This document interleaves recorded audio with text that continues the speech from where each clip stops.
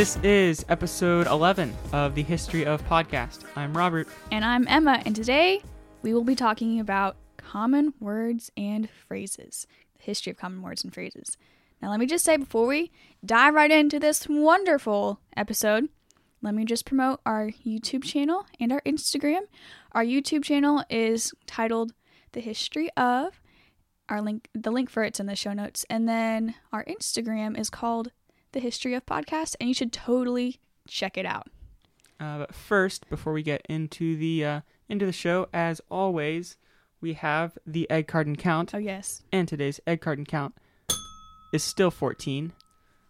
Because, yeah, actually to give you a little insight, we're recording this a little early, getting ahead. Yeah, today's actually Monday, and this is going to be released on Saturday, so we're keeping it in the can. We are, yeah.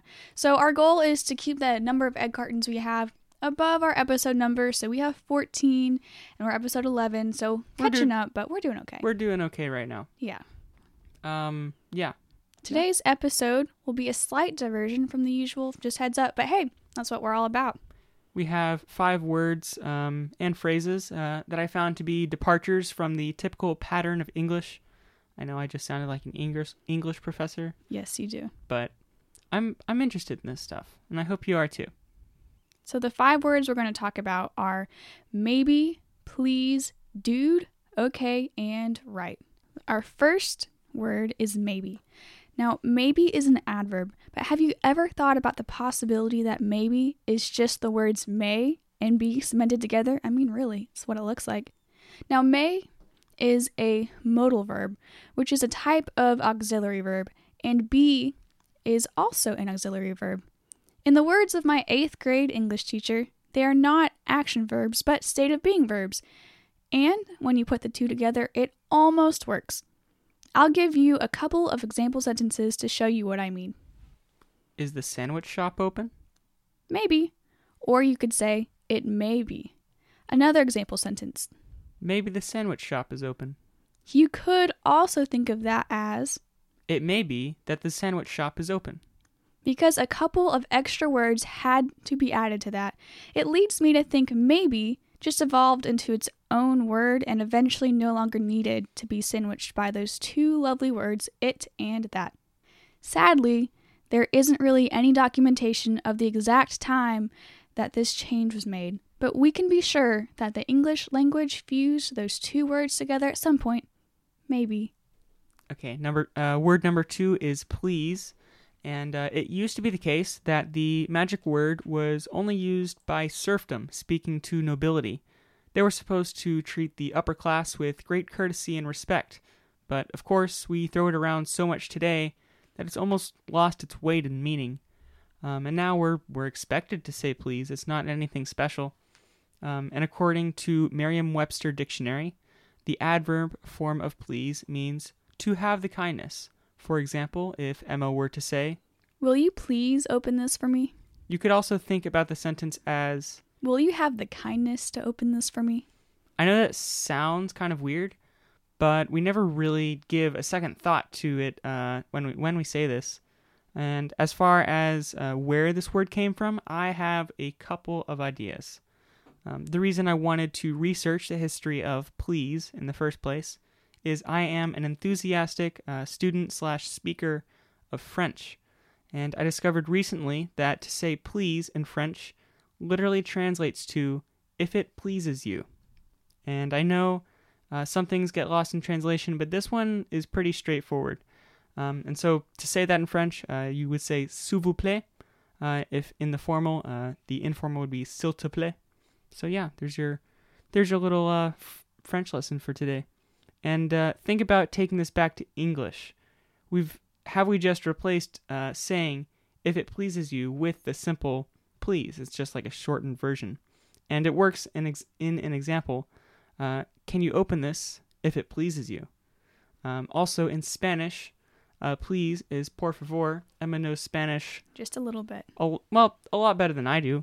I don't speak Spanish, but with some Google Translate, I've learned that por favor literally translates to, and Emma, if I'm getting this wrong, translates to by favor, or in other words, out of your kindness. So really, when I slap please onto the end of a command, it's supposed to become a polite request, but it's actually a command disguised as a polite request.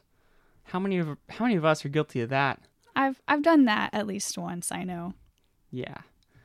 Number 3, word number 3 is dude. Now, dude can mean, quote, a man extremely fastidious in manner, in dress and manner, or a city dweller unfamiliar with life on the range, especially an Easterner in the West. I think these two definitions are tied into each other. It's pretty easy to imagine a person who would fit both of these definitions. Oh, yeah. Some think that the man in fastidious dress definition came out of New York in the mid to late 1800s as a slang shortened version of Yankee Doodle Dandy. That doesn't help explain the spelling, though. But however, the oddly classic Yankee Doodle song was actually in England way before it made its way to New York. It was sung by British soldiers during the American Revolutionary War to mock the Americans. You know, with the macaroni sounds so sarcastic.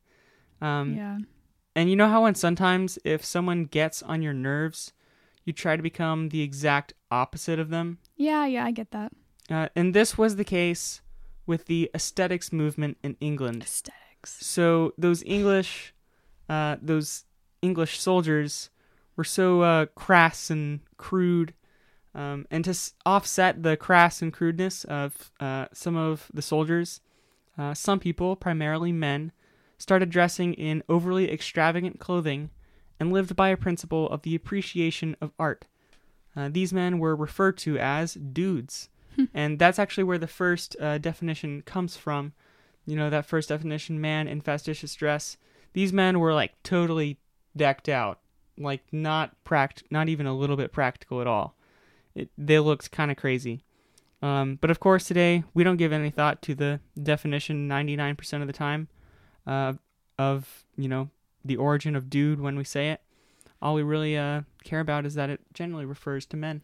Yeah, normally when I think of the word dude, I think of the exact opposite of, like, you know, a very nicely dressed person. I think of someone just chilling. It's you know, interesting hey, how words evolve over time. I know, right? Okay. Word number 4, okay.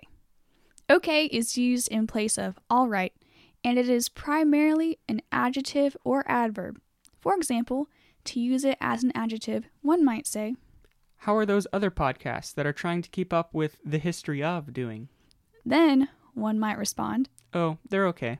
To use this as an adverb, I might say, this mic is working okay. About the history of the word, or abbreviation, we'll talk about that. There are a few different explanations. The first and probably most famous one is that in the late 1830s, specifically 1839, intentionally misspelled abbreviations were quite popular among journalists, writers, and the like. At the Boston Morning Post, several of these abbreviations came up, like OW, which stood for all right, spelled OLL space WRIGHT. I know, weird. However, none of this jargon really stuck for the long term, except for OK, which stood for all correct.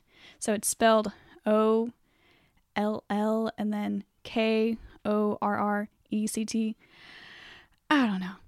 And there it is. That's story number 1. There are a couple of other explanations that come from various places, but aren't quite as clear as that first one. For example, in Martin Van Buren's campaign for presidency, he promoted his nickname Old Kinderhook, or OK, but he definitely wasn't the first one to use OK. Other explanations include the telegraph abbreviation for open key, and even a slang term for biscuits during the Civil War. To make things even more confusing, the Greeks, French, Scots, and even Choctaw Indians have their own versions of OK. However, you can imagine that the origin of these words are nearly impossible to pinpoint, making dating extremely sketchy. So, we stick to the first story because it occurred early on and has excellent documentation. Okay, and our 5th and last word of this episode is right. Right can mean opposite of left, but among other things, it can also mean correct. And those who give driving directions know this to be very important. Do I need to turn right? Or do I need to turn left? Right. Don't do that. Quite confusing. Yeah. Regardless of driving instructions, we do know that right can also mean just, upright, or fair. An example would be, do the right thing.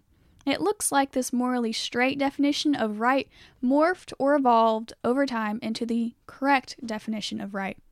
The word is similar among different Old or Ancient languages. For example, in Old Saxon, it's right, so it's spelled R-E-H-T. Ret. I think it's ret. Ret, okay. And in Latin, it's rectus. And, of course, by the time English came around, it was right? The first known use of the word right to mean correct was in the 1580s to say, am I not right? From there, that definition gradually materialized into how we most commonly use the word today. This was reinforced by the popularization of saying right on in the 60s. And it's actually, it's amazing to think that the most common definition of a word today is not actually the original meaning. And a quick side note, when you add right in a question, right, to the end of your sentence, it implies that you don't know what you're talking about. That's your uncertain, yeah. Please avoid that. And sometimes it can even get self-contradictory when you say, I know, right? Do you know or do you not know? It's a bad one. Don't fall into that. Right. And before we go, to go along with that side note, I have a warning to my generation.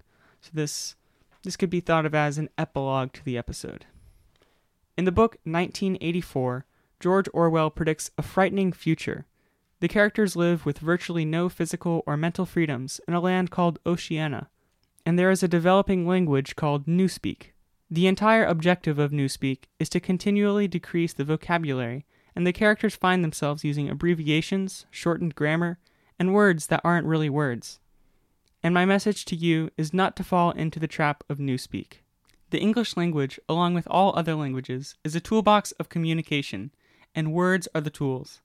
Modern communication has been so terribly degraded because the majority of us overuse the wrong tools.